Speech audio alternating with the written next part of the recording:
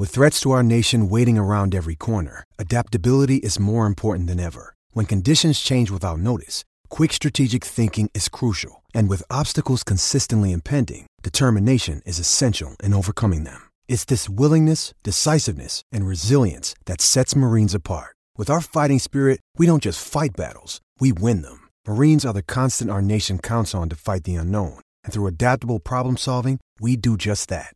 Learn more at marines.com.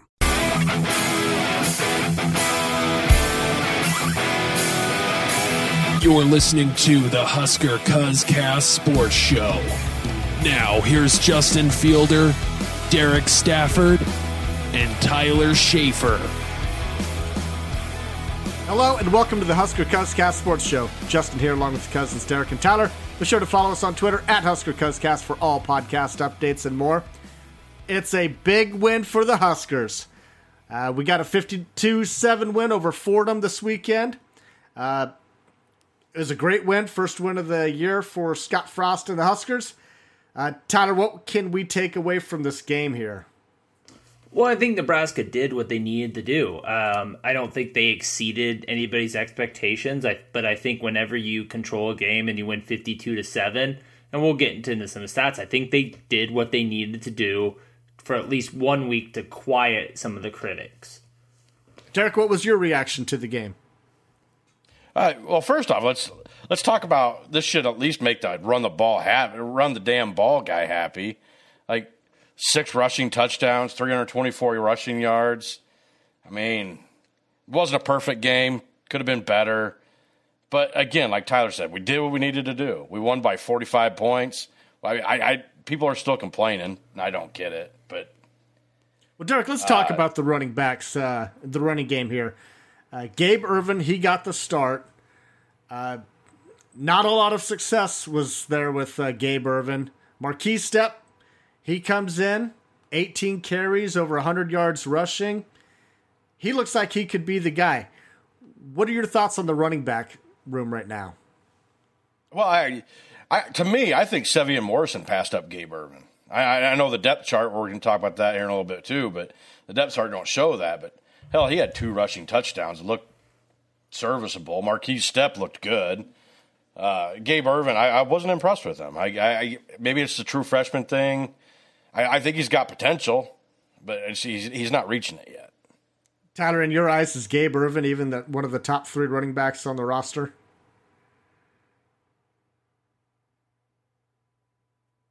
Tyler? Oh, do I think he's one of the top 3 running backs? Right. Yeah, it's tough to say. I mean, I made a comment on Saturday that I don't know if he's one of the top 5 running backs on the roster. He, and in all seriousness, I think the depth of that position looks incredible right now. But what I will say is Gabe Ervin, I think there is an element of this that can be chalked up to freshmen. It doesn't look like it's an athletic thing. It looks like he's the right size. It looks like he's athletic enough. He just doesn't seem to have the vision and the scheme yet. I know there's a lot of people that really want to see him pretty much buried on the depth chart. I'm fine with the coaches trying to find him a couple series of real game to get him some carries, because obviously they're seeing something in practice. It is not translating to Saturday. This upcoming week against Buffalo is another opportunity to maybe give him some game reps before you get into the heart of the season. But right now, Sevian Morrison, Derek mentioned, obviously all the accolades go to Marquise Stepp, who has clearly looked like the number 1 guy. But I mean, you could say Ramir Johnson, Marvin Scott, and Jacques Yant, I think all have looked to be more productive than Gabe Ervin so far. So you're starting Marquise Stepp? 100%. I'll say this. Tyler, you talk about him struggling for the first 2 games, but I'm not saying he is this, but there was a point when Wan'Dale Robinson was a true freshman, and I said we needed to think about redshirting him because the first 2 or 3 games he didn't look that impressive. And so I mean, give the guy a few more games, I guess, but again, I wasn't overly impressed with him. So the staff, they've said repeatedly that they want one guy, one go-to guy, moving down the road, right? And it sounds like there's going to be a little bit more of a running back rotation here headed into the Buffalo game. Is that something that you want to see? Derek? I'm fine with it if they're successful. But, I mean, if you got a guy that's getting 2 yards a carry, maybe he's not the guy to go to. Should not be in the rotation.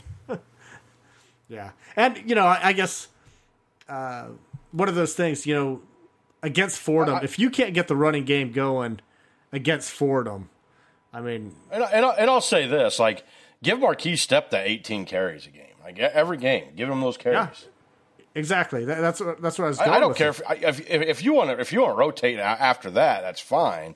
But, yeah, give Marquise Stepp those 18 carries. He appears to at least to deserve them. I mean, so I don't know why you wouldn't.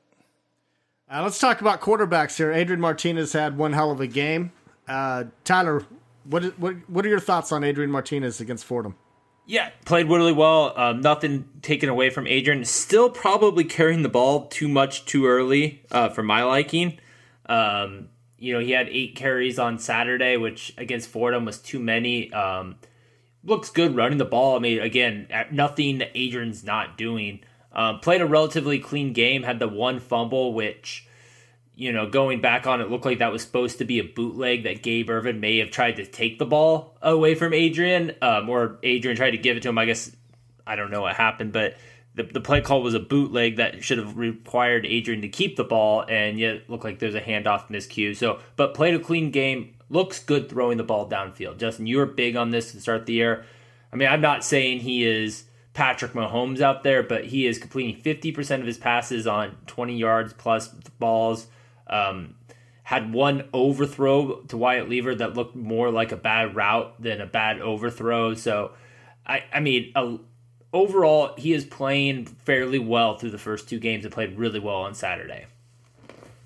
Well, Logan Smothers, we got our first chance to see the backup quarterback.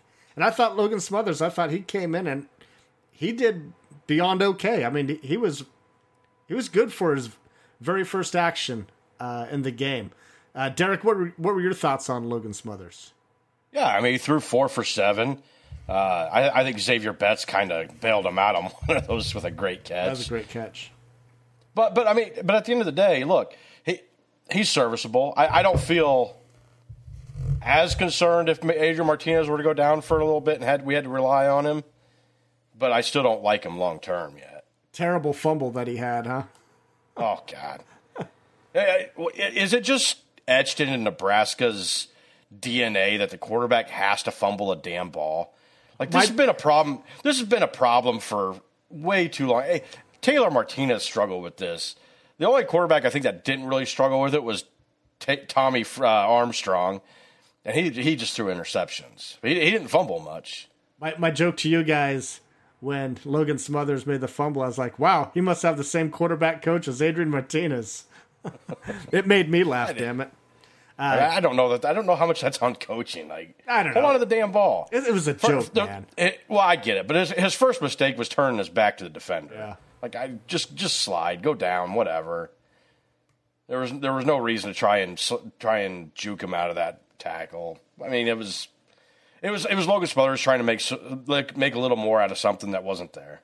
Tyler, did you like what you saw of Logan Smothers? Yeah, I think I agree with everything you guys have said. He played about. I was probably a little bit. He was fine. I mean, he was about what I expected to see against Logan Smothers. Something notable about that too is he was still playing against Fordham starters. Like, this wasn't like backups on twos at this point. He was still playing against the Fordham's ones, and yeah, I mean, he moved the ball well, led drives. Obviously, the fumble killed one, but I think when Logan Smothers went in the game, Justin, your preview, you talked about when the backup started getting in, you really thought our offense was going to kind of slow down and the scoring was going to stop. And I think he kept the train moving pretty well into that fourth quarter and ended up playing well. I think the coaches did a really nice job with him, giving him some passing opportunities with not running up the score. Like, I think there was that fine balance between giving him like relevant game reps where he's not just handing the ball off. He threw it 7 times, looked good throwing it. He has a decent arm. I was happy with what I saw of him on Saturday. Hey, even Matt Masker got a handoff. Yeah. Hey, what do you guys put behind that anyway? I mean, did they just put Matt Masker in there just to get him on the field? I mean, because his save, chances are running out. I assume so at this point. And maybe save the 4 games for Harburg is kind of what my thought is. If you're not going to play Harburg this year, you might as well try to redshirt him. And are you going to blow one of his 4 games on the very last play, one play? I mean, I don't know if we're going to need those 4 games from Harburg, but...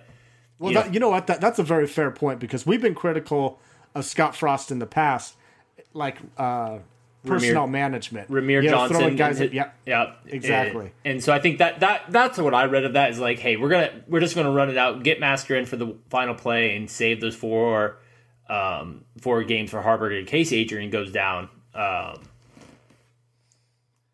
I want to go back to one thing that you had mentioned with Logan Smothers going against Fordham's, the top defense. I want to use this as an opportunity to give a huge shout out to that linebacker, Ryan Greenhagen.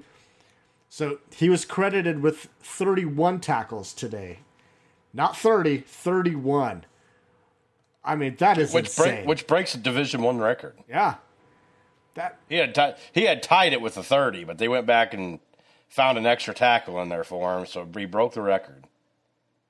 It's impressive. Marquise's Steps' reaction to that post-game, if you haven't seen that clip, was just priceless. That was hilarious. He's like, he had 30 shut up. I mean, his jaw dropped, and, he was a good player. I don't know what his future is, but, man, he looked like a real player, and, if he wasn't on the field for Fordham, we may have gone for 80. He made a lot of plays for them. And he had 13 solo tackles and 17 assists. Well, plus another one in there too. But yeah, he was all over the field, all over. So yeah, great game by him. Let's talk about wide receivers real quick, because a lot of wide receivers got into the game. Tyler, I'm going to give it to you. This is the best I felt about wide receiver depth. I thought that going into the year. I think Fordham really displayed it. You look at some of these plays. Omar Manning was second on the team in snap count. He continues to impress me. He started on Saturday. He went 3 for 3, 3 targets, 3 completions. I really hope his playing time continues to go up. Xavier Betts came in, I thought played really well. Alante Brown had one of the best jukes of the game. I really do. I think when Oliver Martin's back healthy, we are looking at a 6 to 7 person wide receiver room, and I would love to see like Alante Brown really start getting some more meaningful snaps as the season progresses. Is Samori Toure, is he taking over the Wan'Dale Robinson, where he's going to get all the targets and run the ball? I don't know if that's accurate. I think that when Oliver Martin was at game 1, yeah, he was. I think it'll be really interesting when Oliver Martin and Samori Toure gets on the field, and then Vokalek gets back in the line. I think that you start adding more weapons. It will be interesting to see what Martinez and the coaching staff do with all these weapons on the outside. Derek, your thoughts on the wide receivers? Well, I want to go back to your Samori Toure comment. Tyler brought it up already, but Oliver Martin was the go-to guy in the Illinois game. So I don't know how one game all of a sudden makes you think he's going to take over for Wan'Dale Robinson. Well, I guess I mean that because he's running the ball. He had 3 rushes on the option plays. He's running the ball. He's catching passes. He's kind of like doing it all. The numbers that he put up were awesome on each side of the ball. Oh, absolutely. So that was that comparison right there, because Wan'Dale Robinson was the guy that was running the ball and catching the ball. So, I guess I don't think they're going to force the ball to Samori Toure the way they did Wan'Dale, though. I think we have enough weapons now that they don't have to do that.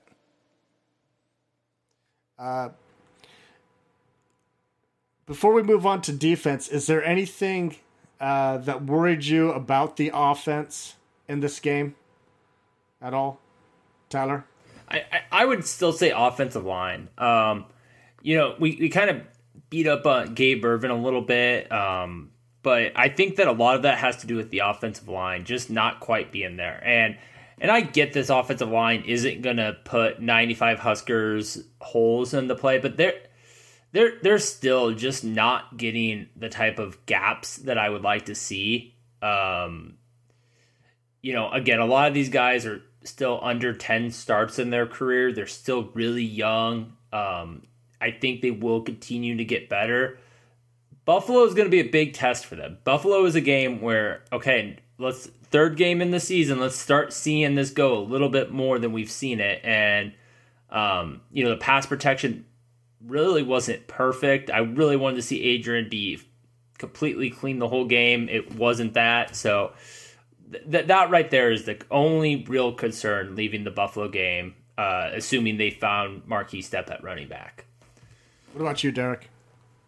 I mean, I agree with what Tyler said there. The slow start's still a little concerning. Yeah. But I'm not going to read too much into the slow start. I get why people are, though, because if you have a slow start against Oklahoma or even Michigan or Ohio State, Buffalo, even Buffalo, I think Buffalo, you have a chance you could probably come back with. But some of those other teams, there's no chance. If you start off slow and they take a big lead, I don't think you're coming back. Yeah. And, I'm Mr. King overreaction on everything, but I'm with you, Derek, on the slow start. Because this is a game, when we did our preview last week of Fordham, I mean, we acknowledged this is just a huge mismatch. I mean, it was going to be dominant. Derek, you had asked a question last week, what do we want to see out of the punters? Do you want to see a 50-yard punt or no punts? Well, we had to punt twice, and neither one went 50 yards. But, yeah, it's just, we were punting, and it's like, my God, why aren't we moving the ball against this Fordham defense? Because there were times where the Fordham defense, I mean, they were pushing our line back. And apparently Adrian Martinez, he had to get into the offensive line's asses on the sideline, and they stepped it up after that. They responded well after that. So, but it just took a while for that to happen. And not that I felt like we were ever in jeopardy of losing. I didn't. It was just like it took way too long to get to that ass whooping at the end of the game, like what it ended up turning out to be. But maybe Adrian Martinez getting on the offensive line in this particular game is the wake-up call that they needed. And maybe that carries on for the next 10, 12, 10 games. Yeah. But, yeah. So, anything else about the offense? All right, let's hit up defense here. Derek, what are your overall thoughts on the defense in this game? Man. I think this was actually the most disappointing. Everybody's disappointed that the offense started slow. I was more disappointed in what the defense did in the first half. Man, they kind of got gashed there quite a bit. There was one play I know that receiver made just a spectacular diving catch. Oh, but there was nobody. The one-handed tip. Yeah, yeah. But there was nobody covering him. If that quarterback throws a good ball, that's another 7 points on the board. And then they had a few big runs on us. I wasn't impressed with. I'll say this: everybody always bitches about Scott Frost and his staff not making adjustments in the second half. They did a good job this game because, man, this looked like a completely different team in the second half. And they were completely dominant in the second half, the way they should have been the whole game. But overall, I'm not going to complain. So Nebraska gave up 292 yards, which, I mean, it was Fordham. They probably should have held them to less. But this is the sixth game in a row that Nebraska's given up less than 400 yards. And that's showing mass improvement to me. Okay. I want to say one thing about one of their offensive guys, just mainly because he has a really cool name, that wide receiver, that Fotis Kokasulis. Man, he made some moves out there, man. He was quick out there. He did. He got knocked down a couple times too, though. He took some hits. He was a little dude, but he was fast. He was fun to watch. His touchdown pass, the one touchdown they had, was all on him. Like, it was a good throw. I'm not saying it wasn't, but he evaded those defenders like they were just completely lost. Yeah. I think it was Markel Dismuke that he ran around there. It's kind of like an arcade move. Yeah, I thought the defense, especially in the second half, they really kicked ass. But I will say one thing about Fordham. They were not intimidated coming into Memorial Stadium. The coach, I forget his name, but the fourth-year coach, he wasn't intimidated. They showed him on the sideline, and he just seemed like he knew what he was doing. It seemed like that they'd been in that moment before, and they acknowledge they've never been in that moment before, having that many thousands and thousands of people at a game, and it was good. I mean, they gave one hell of an effort in the first half, and by the end of the first half, we beat the shit out of them. I mean, they were beaten down.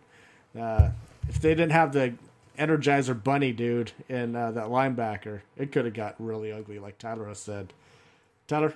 Well, okay, so you talked about them not being intimidated, and I will say that I think the days of like college football teams, for the most part, like an FCS team isn't usually intimidated by a Power 5 team. Like Montana, I mean, there's just been too many of those victories at this point for people to be scared. App State, you go back when they beat Michigan, I feel like college football changed at that point. Like these FCS teams, instead of going in there just to get that one big stadium and look like that, I think they have changed their mindset to this being a moment for them. So I'm not shocked by that. I'm not shocked that Fordham came out playing.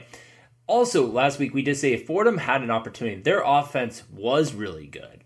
And that our defense was able to shut them down the way that they did was very impressive. I mean, I know they got some plays early, but like especially later in the game, our secondary blanketed them. Deontay Williams had that one interception, and I think I made the comment, if that was Tom Brady and Randy Moss and that coverage was that tight, it still was going to be an interception or an out of bounds because there was no chance that was going to be completed as much as he was blanketed there. So overall, really good game. They were opportunistic in turnovers. But the thing that actually got me the most excited was the rotations we saw. Like, you saw at defensive line, 11 different players taking snaps. Ty Robinson led the team with 26 snaps at defensive line. There was a lot of rotation up front. That's going to tell me, and Casey Rogers isn't back healthy yet. When he gets back, that defensive line looked really deep. I thought that some of the linebackers started to play pretty well. A lot of players got on the field that we hadn't seen. A lot of snaps, a lot of rotation. I like what this team is doing with the depth that they're building on defense. It is far deeper unit than the offense at this point. Let me ask you this: Did Ateva Mauga Clements did he bide time for more playing time after that game? He's a quick dude. Dude, he looked good when he was in. He really did. My concern with him has kind of been the concern I get there is like. Maybe against an Oklahoma, maybe against a Purdue, but man, you put him, he just isn't big. Like, he has an eye for the ball, he is aggressive, he goes right at it. You put a Wisconsin running at him, I don't know what he weighs, but he looked like he was barely 200 pounds. Like, I don't know. I mean, I loved what I saw from him. He played a really good game, nothing away from him, and I hope we do see him some more against Buffalo and maybe the Oklahomas, that teams that spread it out a little bit more, but because he does look like he can make open field tackles and really aggressive. I'm not buying him in Big Ten play yet. So I was talking to Uncle TR this afternoon. We were talking about the game, and he brought up Ateva Mauga Clements, and he was really impressed with what he saw. And then he found out later with the snap count, like he had just 8 snaps or something. And I was like, wow, that shocks me. But you know why everybody notices him on the field? It's the hair. He's got the best hair on the damn team. So everybody knows when he's on the field, whether or not he's making a play or not, you just know that he's on the field. Yeah, but you have to admit that's fairly impressive that you have 2 great tackles in 8 plays. Oh, yeah. I know. I mean, that percentage is pretty damn good. And I think when we talk about the defense, we probably did a disservice for not mentioning Justin's favorite Husker, Deontay Williams. Hey, 2 interceptions, man.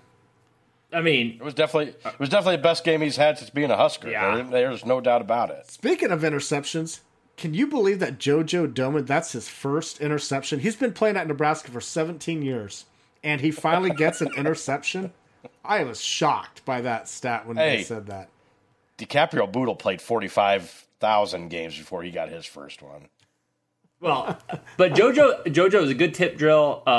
Markel Dismute came in for a block punt or block field goal. Yeah, I mean, really good game by the secondary. Yeah, and that was a huge play by JoJo Doman, because that drive, you just felt, I mean, Fordham had some momentum going. It just felt like they were going to drive the field and score again.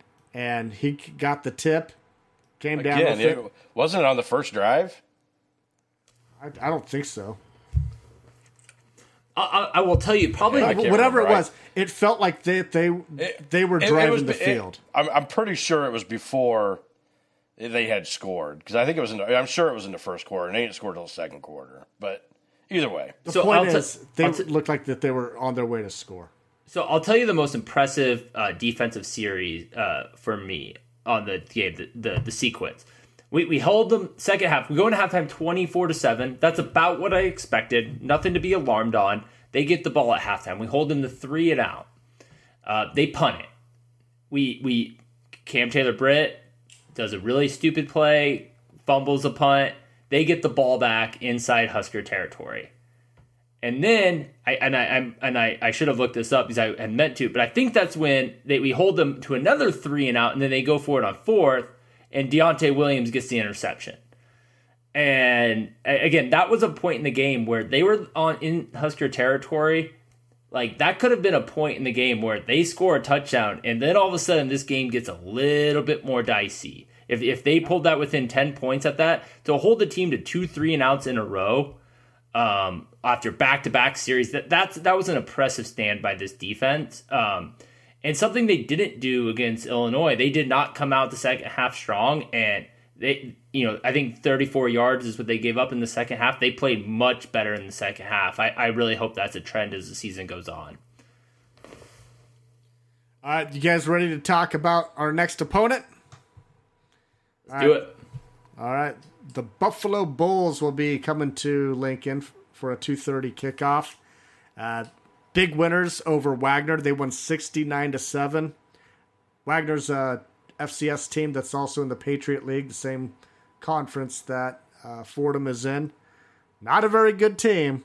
So I don't know what you can take away from this team other than it was an ass whooping, but I mean, it was Wagner. Derek, what are your thoughts on Buffalo coming to town? Well, just to add on to that, I mean, I'm going to steal some Tyler stuff here. I should have given this to Tyler first, huh? We both looked this stat up. So I'll leave half of it for you, Tyler. I'll try to anyway.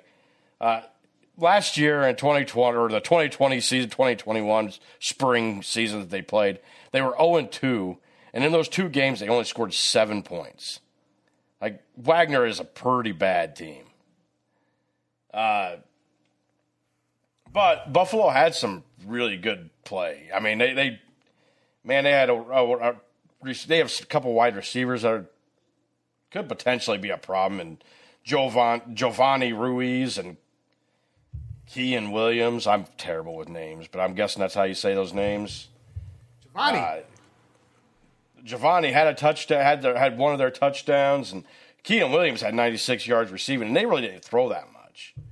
I believe they only threw a total like 15 times or something like that. They didn't throw very often. But their running was impressive. They ran the ball really well. Justin, I'll give you credit for this stat, but they had 3 running backs with over 13 carries. None of them had over 100 yards, but they had 7 rushing touchdowns. 7. And they had 1, 2, 3 guys with 1 touchdown and 2 guys with 2 touchdowns. So, I mean, the running was good. Nebraska's going to have to really figure out how to stop the run against these guys, because it was pretty damn impressive what they did. Tyler, what do you see out of this Buffalo team? Well, yeah, I mean, I'll kind of leave my Wagner stats alone. I feel like I did as much research on Wagner because when you see that score, it scares you. Like, and I guess when I talk about Buffalo, I remember talking about Buffalo before the coaching change, okay? Like, this was a game that there was a little bit of fear about, and then you had the coaching change. And then you bring in a new coach who had never been a Division I coach, defensive coordinator, Maurice Lindquist from Michigan, who comes in the spring. So he doesn't even really get a full season, really get to know. And then you have 10 transfers out of Buffalo, and you're kind of like, okay, this is going to be a gimme game. And then all of a sudden they score 69 points and hold their opponent to under 100 yards total offense. They didn't have to punt once. And now you're sitting there back and like, well, shit, is Buffalo going to test Nebraska? And I think they might. And Derek, you hit on the running game. I mean, I think it starts with Kevin Marks. He has scored a touchdown in his last 6 games. He was on the preseason Maxwell and Dokes watch list. He is a player. And our running game, while it looked run defense looked pretty good against Fordham for whatever it's worth, it wasn't great against Illinois, and you kind of got to be a little bit worried about what Buffalo can do on Saturday. And this is just a typical trip-up game for Nebraska. Nebraska has not won back-to-back games since Illinois and Northern Illinois in the beginning of the 2019 season. Derek? Here, let me throw this out there because you were talking about punts. They didn't punt at all. We punted twice against FCS. But I want to talk about the punt returns because Nebraska, we haven't fared well with punt returns. We're averaging 1 yard returning a game. 1 yard in punt returns a game. We had 1 yard against Illinois and 1 yard here. Fordham, I think, I'm sorry, not Fordham. Buffalo, they had 68 yards in punt returns last week. 66 yards. A 19-yarder and a 26-yarder. They can run the ball. Of course, here's the thing, it was against Wagner, so any stats that they put up, it's kind of like in Nebraska. We're not going to put up similar stats. We're not going to get 600 yards total offense against this team. Well, are we? No. But could we do? Could Your we, face made it sound like that it was possible. You said no. I mean, I would have said it was possible until I saw them hold the Wagner team to under 100 yards. Again. And look, that is very impressive. Really, honestly, for I don't care who you're playing. Told them under 100 yards. There was only one other team in all of FBS that held a team under 100 yards this weekend, and that was Kentucky. I don't remember who they played, but I don't think they played anybody great either. But that is impressive. But back to your special teams, Justin. I mean, you talk about the returns, and I'll admit that wasn't good. But let's also admit that, we've looked really good on kickoffs. We're not giving up returns because we're getting touchbacks. We're getting touchbacks almost 87% of the time this year, compared to the 30% we got last year. So that's much improved. Connor Cope had a really shitty first game. Looked absolutely great again in this game. I mean, he only had to kick one field goal, but he was right down the middle on all of his extra points. So that makes me feel a lot better. You talked about punter not kicking it 50 yards, but one of them was inside the 20, so I'll take that every time. And the other one was a 40-yard punt. So it's not perfect, but I'm not going to crap on the guy this week after having a decent game. Well, what's intriguing about this Buffalo matchup is Scott Frost has come out and said that he is going to keep Cam Taylor-Britt back in punt return. And there was a lot of Husker Nation that really was not happy about that announcement. And I do think you need to take that with a grain of salt, because I do think if Oliver Martin is healthy, you will see him back on punt return. The depth chart alludes to that. But I will actually say I like that Frost is keeping Cam Taylor-Britt back there. And I know he's made 2 really bad decisions. And, you don't want to say it's 3 strikes, you're out. But, last year he was an effective returner. And I do think there was a reason people like Phil Steele had him as an all-conference punt returner. I think he has that ability. I don't know. It's yet to be determined if this is going to be a good decision or not. I'll tell you, if he screws up another punt return, you will see fans point to Frost like this was a really bad decision. But I still do. I think that I understand where Frost is coming from. I think that he has the ability to make a play, and I think that's what Cam Taylor-Britt is doing. I think he's trying so hard to make a play, he is making bad decisions instead of letting the game come to him. Hopefully against Buffalo, I would like to see him back there for a punt return and get a chance to, I would love him to take one to the house Saturday. I mean, we're not returning the ball anyway, so you might as well just get a guy in there that can catch the ball and not turn the ball over. I mean, you just got to go the safest way now, because you're not returning anything through 2 games. Well, the problem is you had Brody Belt come in for relief of Cam Taylor-Britt, and then he bobbled one. So, I mean, if I'm the coaches this week at practice, I'm fine with Cam Taylor-Britt taking snaps, but I'm fielding Alante Brown back there. I'm putting Xavier Betts. I'm putting Ramir Johnson. Whoever you think can field the punt. If Oliver Martin was in a boot, I would still put him back there. Yeah, I mean, I think Oliver Martin is going to be the primary punt returner. I do believe that. If he's healthy, and yet to be determined if he's going to be healthy. All right, so back to Buffalo. Their quarterback, he's a junior, and through 7 games last year, he threw over 1,300 yards, 7 touchdowns, 3 interceptions. He threw decent against Wagner. Again, they didn't need to do a lot because they were already up 42-0 at the half in that game. But this is an experienced quarterback, and he's got some weapons around him. This could be a really interesting game.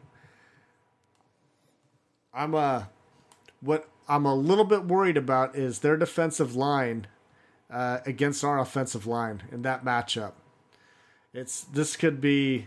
I mean, our guys are really going to have to man up in this one. We got to get some good holes, and maybe if Marquise Stepp, if he is starting, maybe. Like Gabe Ervin, he's just not seeing the lanes properly or something. I mean, Marquise Stepp seems like he's got better vision.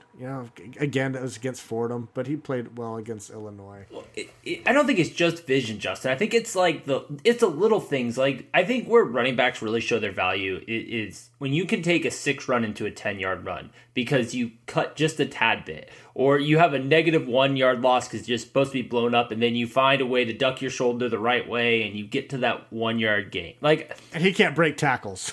Well, Gabe Ervin can't because he runs straight into the guy. He doesn't move. He doesn't do anything. But you talked about that defensive line. One of the names to watch out for is Taylor Riggins. He has 15.5 career sacks at Buffalo. And he's going to be going against what perceives to be Turner Corcoran most of the game.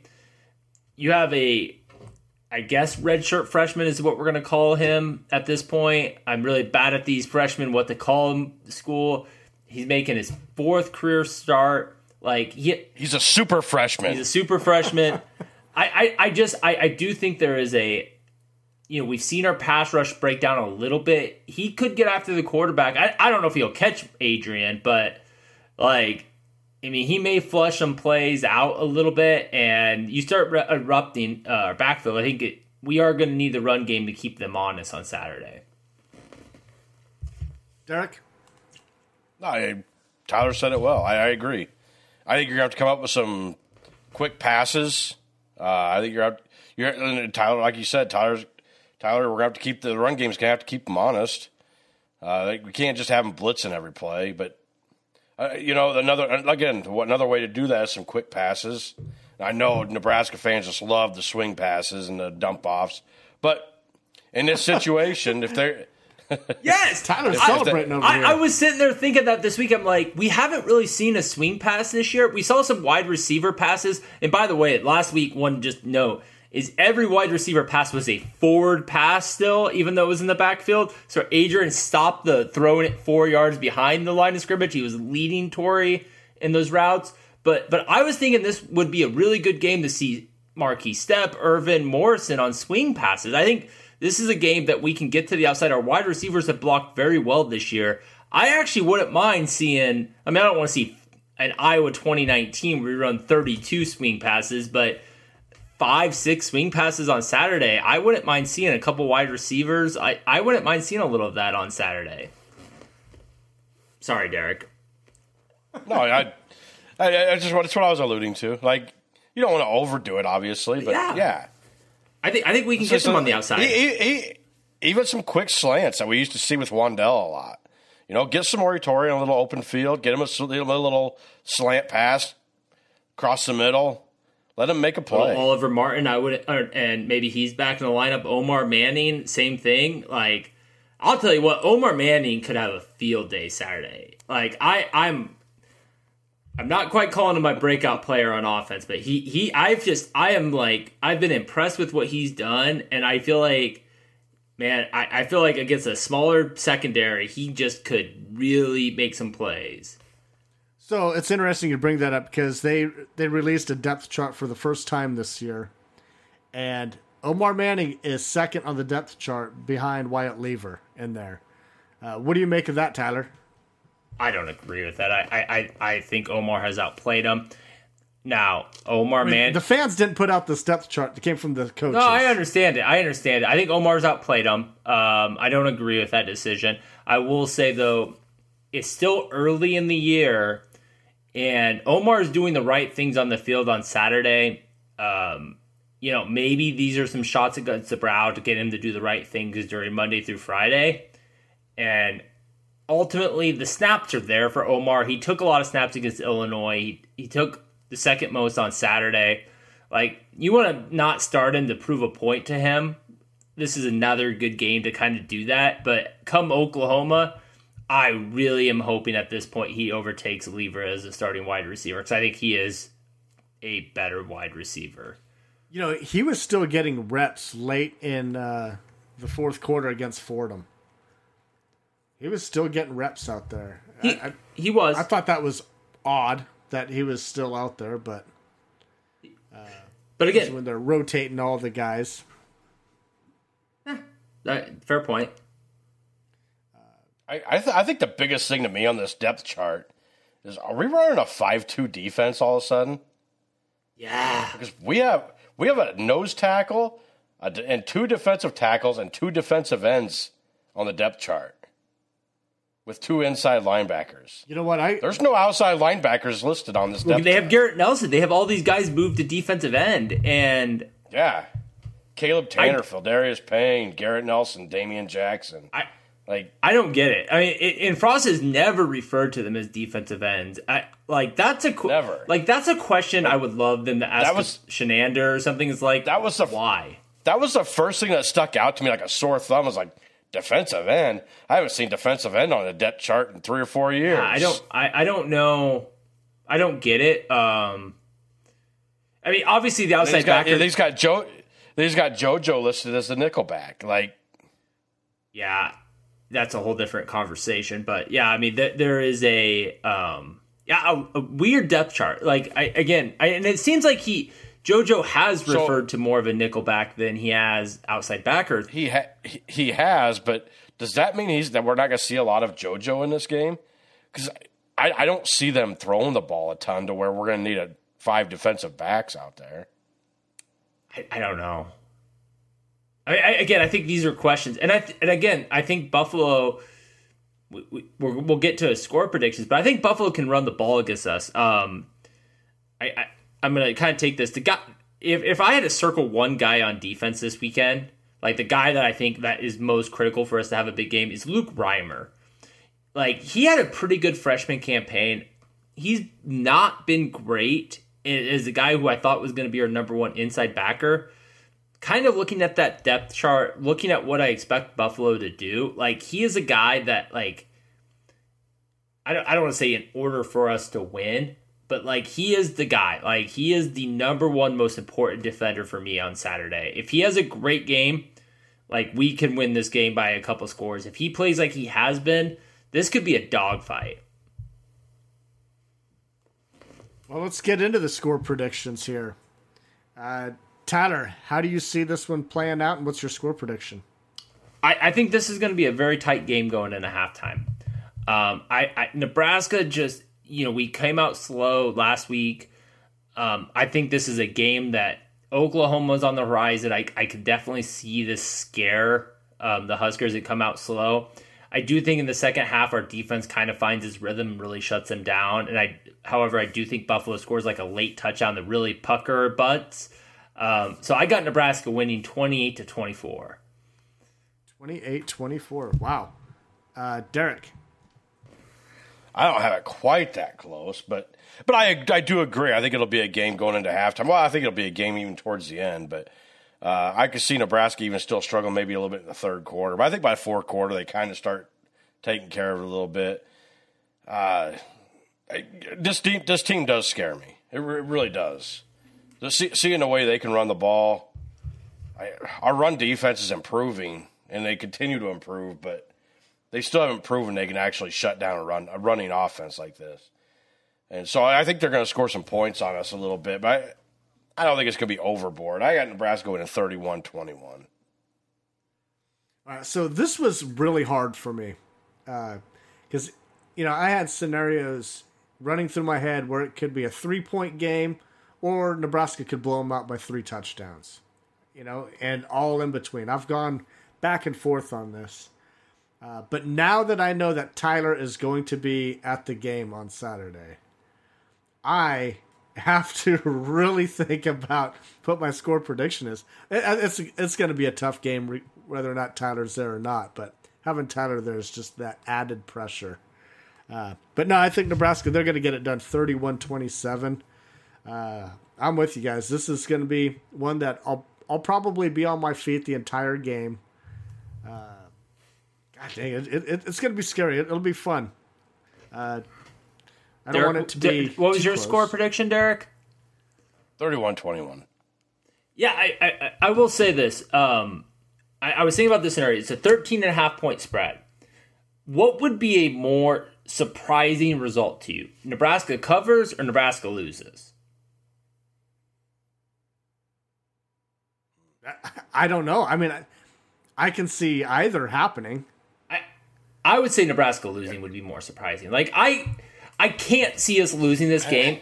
But I could see a scenario where the Wagner game was just what we are hoping right now, and it's God, Wagner's just the worst team in the world. And that's what Buffalo did it. Because if you would have asked me like what I thought we were going to win by 3 weeks ago, like I would have said by 4 touchdowns. And I'm really thinking that I'm hoping we get back to that 17-21 point victory. Here's my biggest scare. I feel this is a trap game. Yeah, Oklahoma coming up next. You're coming off of a big win. I mean, it's not over a big team, but it was a blowout where we looked good. And unfortunately, as much as I love Scott Frost, and I will continue to back Scott Frost for as long as he's here, he hasn't done well with back-to-back good games. And so I think that's why it scares me as much as it does is I could see us putting up a turd and, we had a bad week of practice. We were looking ahead to Oklahoma. Of course, Scott Frost won't admit that we were looking ahead to Oklahoma, but he'll just say we had a bad week of practice. But at the end of the day, I mean, a loss here wouldn't surprise me. Like, it just wouldn't shock me anymore. I don't know. The way that the fan base is right now, I don't think they would be very, receptive of a loss at this point. Absolutely not. Especially to Buffalo. I mean, this is you can't lose to a MAC team when you're 4. Like you can't. It's got and this may be the game that writes Scott Frost check to get the F out of here. Like, but again, I just think that Nebraska. I hate to say that. I hope they do. I really do. And I think they will. But again, I think like Nebraska just has not done well after after winning big. Like we destroy a team, then the next week it's like we play like shit. It's like they just celebrate all week long. Yeah, we kicked their ass, and then forget to play the next week. Yeah. It's happened too much under Frost. The fans are going to have to get behind them big time at this game. And there were times last week, Fordham. I mean, the fans were loud. They got loud in that stadium. And so hopefully, they'll need the fans behind them again this time too. And it's a 2:30 kickoff, so they should be liquored up pretty decent by the time kickoff gets there. Any final thoughts on Buffalo? Well, let's just hope Tyler gets too liquored up to be at the game. Oh, man. Guys. Tyler, if Nebraska loses, will you cease going to any Nebraska games in person? I don't know. I mean, I get here's what I'm hoping, because like last week, just kind of my last thing on this is last week Nebraska exceeded all of our expectations against Florida, and I'm really hoping that we get back here next week and man, Nebraska wins this game 34-10. And, like, I would love to see a score like that. And then all of a sudden, because I think that, I don't want to say it flips the narrative, because it certainly doesn't. It's Buffalo. We won't make anything of it. But if we can do that and cover a spread, and the fact that, Justin, you don't think we're going to cover, and you are the kiss of death, I would hope you bet on Buffalo. I'm kind of rooting for that. Like, talk about me. You guys don't have Nebraska covering either. So, I understand that, but last week none of us did, and they scored 4 over. They did. They covered the game last week. So yeah. I'm hoping like we come back next week and we're in the right position. But everything Derek said, like why this game scares me, like I think Buffalo will shorten the game. I don't think we're gonna get a lot of offensive possessions. I still think there's too much doubt at what they're going to do at running back rotation. I just think that there is enough negatives that are going to slow us down offensively, and they're going to put up enough points. But if our defense can stop them, woo! I'm going to feel a little bit. I'm going to say we have a shot against Oklahoma. I can feel it already. Well, you got to win the turnover battle in this one. This is competitive enough where you can't give away cheap turnovers. Like last week. I mean, it's you have to take care of the ball. Well, they still won the turnover battle last week. And one was with Logan Smothers, who, if we see Logan Smothers on Saturday, either things went really bad or really good. So, well, that's the other thing. You were talking about Adrian Martinez running 8 times last week, and like 4 were designed runs. Is that what you said? Is that the stat? I think that's what it was, yeah. Yeah, and I mean, I don't want to see him run a lot against Buffalo because they will hit a hell of a lot harder than Fordham. Yeah, I think this is a 10-carry game for him, right? I think this is, if you keep it at 10 carries, I think that's probably the benchmark for him at this point. Another thing I really wanted to see, I want to see the fullback this game. I think this is a really good game to fuck with Oklahoma. Baby. I'm telling you, I think this is a game. Let's give Oklahoma one more thing to prepare. And let's throw out Jan in the fullback 5-6 plays.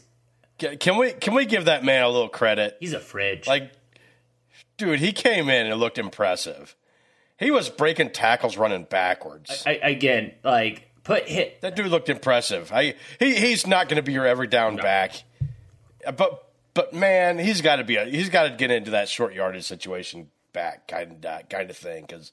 He is just a bruiser. Like nobody wants to tackle that guy. Yeah. Even Greenhagen had troubles tackling him. I don't know. Maybe it's because he already had 28 tackles, but I mean, he even struggled to tackle the guy. Like nobody was tackling. I will tell you, you put that formation. You go I, and then you put in step in the backfield. Like that's a bruising offense. That will really wear on a team as the game goes on.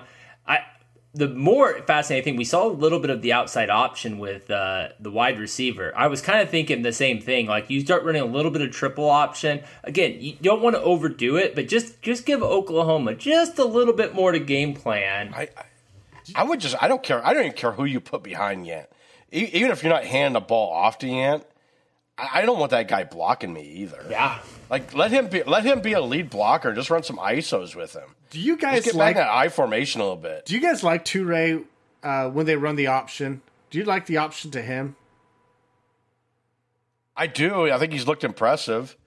I don't love Adrian Martinez's pitches to him. Oh, really? I mean, they've worked out well, but God dang it, he throws the ball 15 yards to get it to him. And he holds it late every single time he waits for contact.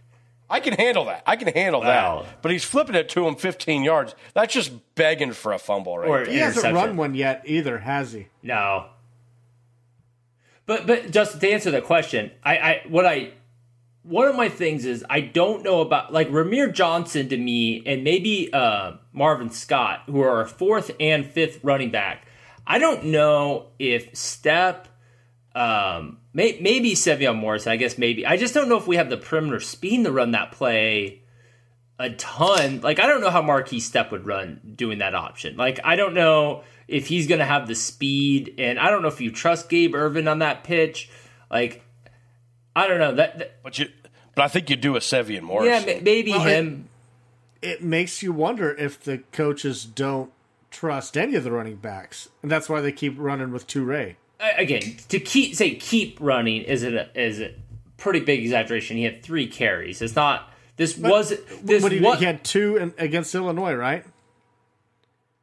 You have to fact check that, but this isn't Wan'Dale Robinson 2.0. Like, we are far from Wan'Dale Robinson. They're not running them in the tackles. I think this is a far cry from Wan'Dale Robinson 2.0 situation with running the ball. If Torrey starts running in the tackles, that should never happen. No. I'm just talking with the option. All right, let's. We got to breeze through some games of the week here. Quick standings. Just real quick. Toure did have 2 carries against Illinois. I fact checked it for you. All right. So yeah. All right. So last week, me and Tyler, we went 4-2. Derek, you're in last place with 3-3. I gave it to you. I picked Miami of all. By God, I mean, come on. I just handed you guys the lead. I wanted to take a step back and get a running start. You were high on that Miami pick for weeks, and you were wrong. Yeah. Hey, I'll admit I was wrong. That was bad. It was a bad pick. But I really honestly thought the experience of Miami would at least put up a game against Alabama, and they did. Hey, while we're talking about last week's games, do you guys change your opinion on Indiana and Iowa at this point? Indiana for sure. Can he play that bad? Can Penix play that bad again? Like, I mean, could this be Penix? I'm going to call him Penix. Hey, when Penix gets hard, like, things go crazy. And no, I mean, like, he can't play that bad. He can't play that bad. Like, could this be a little bit of he just came back from an ACL tear and just played because Iowa's offense was not impressive. I don't remember. I don't know what the stat line is. We didn't do any research, but it was like 380 yards total offense for Iowa. Like, it wasn't overly impressive. They had 2 pick sixes. I mean, could that game just be summed up that he just played? I mean, he has the worst passer rating in the Big Ten. Like, if he's that bad, then I've changed my opinion. But I do expect him to rebound to some capacity as the season goes on. Well, I mean, I had Iowa going 10-2 this year, and they're looking stout, man. I mean, they look like they're the leaders in the West. Yeah. I would. Yeah, I'll admit that, but I'll tell you what, I had Indiana finishing strong third, and maybe even pushing for second place in the East. And right now, I'm not convinced they're a 6-6 team. We'll talk a little bit more about Iowa here in a minute, but oh yeah, we got a good game. So let's get into these games of the week here. First game here is we're gonna do Ohio State at Oregon, or Ohio State Oregon. Ohio State, they're 14.5-point favorites. Tyler, what do you think? And I apologize, I can't find my notes. But Oregon had a big injury last week. One of the arguably the best pass rusher in the country goes down with an injury last week for them. He's questionable for Ohio State, and I can't think of the guy's name. I thought Ohio State was going to win this game weeks ago. I know they didn't blow the top off Minnesota, but I didn't expect them to. I actually called that. I thought Minnesota was going to be a one-possession game, so they kind of exceeded my expectations. I think that C.J. Stroud's got a little bit under him without that Oregon pass rusher. I think they just take full advantage, and I like Ohio State to win this game by a couple scores. Eric? Here's the thing. Like, everybody wants to talk about OSU struggling against Minnesota. Minnesota looked good in that game. Losing Mo Ibrahim is going to kill them in the long run, I think. But at the end of the day, they played a good game. Tanner Morgan did not look overly impressive. But the thing about Minnesota was everybody expected their offense to be good, and their offense was good. So it didn't surprise me that they scored some points on Ohio State. But at the end of the day, I don't think Oregon's got enough athletes to keep up with Ohio State. I have a feeling this is where Ohio State probably ends up. I think they'll blow them out. And I think this is where Ohio State gets all the credit they think they deserve, and everyone think they're the best team in the country after week 2. I like OSU in this game I was actually shocked that the line was 14.5. I like it a little bit closer than that, but it's going to be a fun game. Second most entertaining game of the weekend. The most entertaining game is this one. Iowa State and Iowa. Iowa State's 4.5-point favorites. Derek, do you believe that shit? No, I absolutely cannot believe that shit. It's absurd to me. This is stupid. I don't know what Vegas is thinking. I don't think this is even that close of a game. I'm not sure if it's the most entertaining game. I think Iowa destroys them. After Iowa State struggled against Northern Iowa, and don't give me that shit they were looking past them for Iowa. You don't look past your first opponent. I don't buy that. Hey, one thing I'll say is Iowa State, they start off slow like every year, though. I mean, their first game. But Matt Campbell's still like 0-5 against Iowa. I don't think after seeing what I've seen Saturday that all of a sudden that's going to change, especially after seeing what I've seen out of Iowa. So I think Iowa wins fairly big. I don't know. I'm not convinced Iowa State even keeps us in the same ballpark. Tyler? Well, I wholeheartedly disagree. So let's just say, first of all, those buildings in Vegas didn't get big and pretty and expensive by not knowing what the fuck they're talking about. So I think they're on to something there. Secondly, any chance I could pick against Iowa, I will do it. And thirdly, I'm with Justin. He talked about Iowa State starts off slow, and last year they lose to Louisiana Lafayette, and they end up having a really good year. I like Iowa State in this game. Wow, I like Iowa again. I'm rolling with Iowa until they prove me wrong. Wasn't a fan last week. I was disappointed in Matt Campbell and Iowa State. I know that they start off slow, but that's pretty ridiculous right there. I mean, let Northern Iowa stick around that long with a chance. I mean, they were in it to the end. 100%. Came up short on a 4th down. But no, give me Iowa. Next game is Utah BYU. Utah is 7-point favorites. Tyler? I'm going to go Utah in this game. Like, BYU's that team that's, you know they're going to play everyone tough. And you know that they're going to show up. I mean, it's hard to read anything into last week's game with Utah and Weber State, but I think that Utah is probably in some sort of contendership for the Pac-12 title after Oregon, and maybe UCLA now. But like, I'm going to go Utah with very little conviction on this. Utah, all right, Derek. I really didn't know which way to go with this one. This is a tough game. I think this is probably a good possibility of being one of the best games on the slot here. I think BYU. I think they can pull the upset. Utah did struggle last week, and BYU looked impressive last week, I thought. So I'm going to go BYU in this one.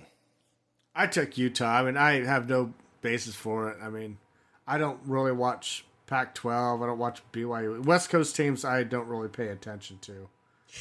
East Coast homer. And Utah did not struggle. They won 40-17. I mean, but you look at what was the halftime score? Like, it was 20-7 for a while. It was the same as the Nebraska. I mean, it was they were struggling. They were struggling for a while, and they pulled away in the second. Who did half. Utah play? Weber State. Oh, okay. Yeah, I'm still. And I would say 20. I would say 20-7 at halftime's struggling a little bit against that team. Like, well, then what the hell? Nebraska was up 24-7 over an FCS Let's opponent. move on. Let's move on, Basher. and we said it. We struggled a little bit in the first half. And all right, Washington, Michigan. Michigan 6.5-point favorites. Tyler? Frost made a comment after the Illinois game, said, I feel like we've seen this movie, and I feel like we've seen this movie with Michigan. Michigan looked really good against Western Michigan. I know it's easy to scoff. It's Western Michigan. What does that mean? They looked better than I thought they would against that team. Vice versa, Washington looked better or looked terrible and lost to Montana. However, just last year, this same scenario presented itself, and then Michigan, they just went in and beat Minnesota, destroyed them, and then they lay a turd. I think they're going to lay a turd against Washington. There is nothing I saw last weekend that's going to, prove this, but I'm going to go Washington beats Michigan Saturday. Wow. Derek? Man, I can't disagree with you more, Tyler. I don't think... After losing to Montana, I don't know where they're even at. Where's their psyche at right now? And you're going to go on the road to Michigan? You're going to the big house, man. I don't see it ending well for you there. I just really don't. I think Michigan wins fairly easily. Yeah, so when we did our preseason rankings, or not preseason rankings, our preseason predictions, this was a game that I thought Michigan was going to lose to. I thought they were going to lose this game against Washington. But after last week, after what Michigan did and what Washington did, I like Michigan to cover in this game right now. Yeah. If we were doing the best bet segment, I think this would probably be my best bet right here. Disagree. It might be my best bet too for Washington. Again, I'm not Michigan. Okay. They played. You two should just bet each other. Yeah. Bet each other a round of golf. Well, hey, all I need is Derek to come up to Ashland. All right. You know your way to Grand Island too. That's fair. Okay. I'm sorry, I cut you off. What were you saying? I get it. Everything you guys say. If you just base it off last weekend, I get it. It just. I'm still not convinced, all the turmoil that Michigan has gone through with their coaches, I know it looks bad. I know it just feels like it's almost too good to be true for Harbaugh right now this weekend. And I really, and they may not win. Washington may not win. They will play Michigan close. I am as confident in that as anything I've said on this podcast tonight. Well, the shitty part about this whole thing is, since Washington lost last week, Jim Harbaugh, he doesn't even get the fruits of that, that win, Yeah. If they beat them by 2 touchdowns, well, nobody's going to say, yeah, Jim Harbaugh, you kick ass. It's well, they lost to an FCS team last That's fair, Joe. That's a great point. Because, again, you walked into this season with no coach in the Big Ten being on a hotter seat than Harbaugh. And you start dialing up the points. They go 7-8 wins. This isn't going to be a feather in his cap if they win this game.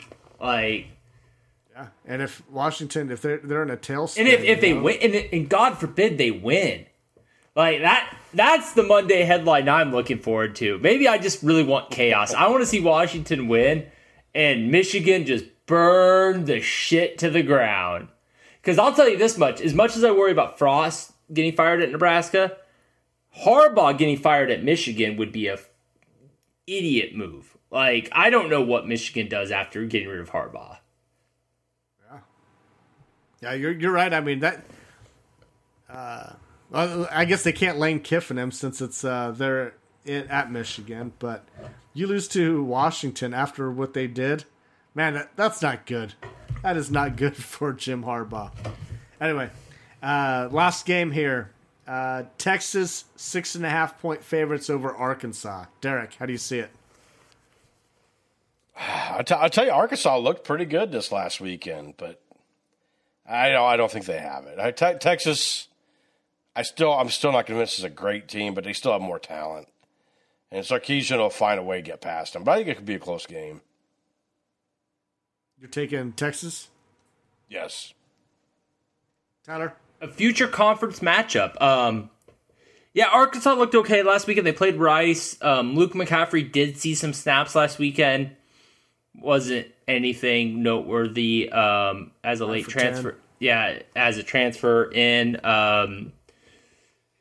Justin thought Texas was going to lose. I think Texas is a little bit better than Arkansas at this point. I do think this is a competitive game. Texas wins this game. Yeah, so I picked Louisiana over Texas last week, and watching that game, man, I was shocked that Texas, they got a good team. And I think Louisiana's a good team also. But Texas just, God, they beat the hell out of them. And I thought they would have a little bit of a drop-off, a new coach and all that. But, God, they really, with all the 4 stars and 5 stars that Texas has, they should have dominated that game. Yeah, but you know what? I mean, you can say that about every single year, though, and they just don't. They get coaches fired is what happens. They have all that talent, and they don't win. I get it. Under Strong or Herman, they might have lost this damn game. Well, but they came out, and they were dialed into this game. You talk about Texas last weekend, and, I think we ACC looked like garbage. Pac-12 looked bad.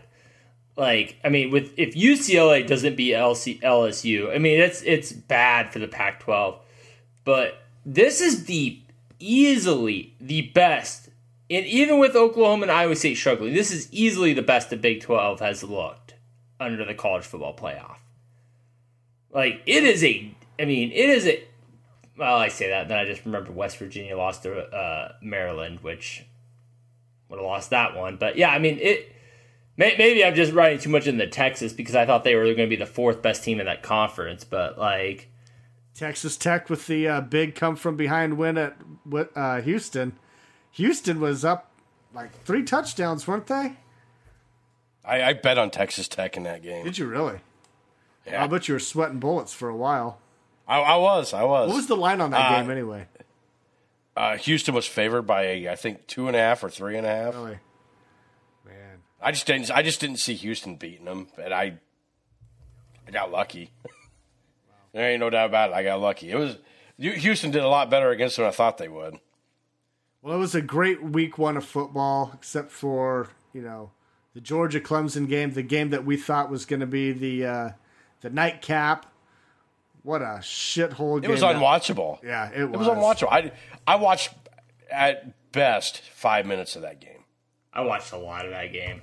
And it was... I fell asleep. I woke up and I took a nap. It must be something must have happened. Oh, wait, nothing has happened. I had 2... It's so funny because I seen on Twitter where everybody was bashing ESPN and a lot of other people about how everybody wants to bash the Big Ten, talk about how terrible Wisconsin and Penn State were because that was such a low-scoring game. And they turn around and watch that Clemson Georgia game. They're like, 10-3, what great defenses we just watched. But it wasn't even that great a defense. It was just shit. Every time I turned to it, there was nothing but shit going on. I had 2 TVs going on at night during the games, and neither one of those 2 TVs was on the Clemson-Georgia game. I moved one to the Illinois game, the other one to the Purdue game. Those were much more entertaining than what I saw there. Oh, man. That Illinois game was fun to watch. Yeah. It really was. And I found myself rooting very hard for Illinois. And it didn't happen, but Tyler was rooting hard for Illinois too after his little bold statements last week. Hence the 28-24 Nebraska victory this Saturday. If Illinois looked better, I might have given us another touchdown, but Illinois did not give me much more confidence for my Huskers. So, thanks a lot, Kurt. That was pretty disappointing right there. But all right, well. We don't have a great slate of games, but there's a few games in here that are pretty solid, so we'll be watching those. Let's go Cyclones. No. Well, I'm not going to, yeah. I'm not even going to say anything. I'm going to say go Big Red only. Special thanks to our producer, Connor Russell, for putting this audio together for us. Be sure to follow the Husker Cuzcast on Twitter, @HuskerCuzcast. Like us on Facebook. Look for episodes anywhere you get your podcasts. Hit that subscribe button.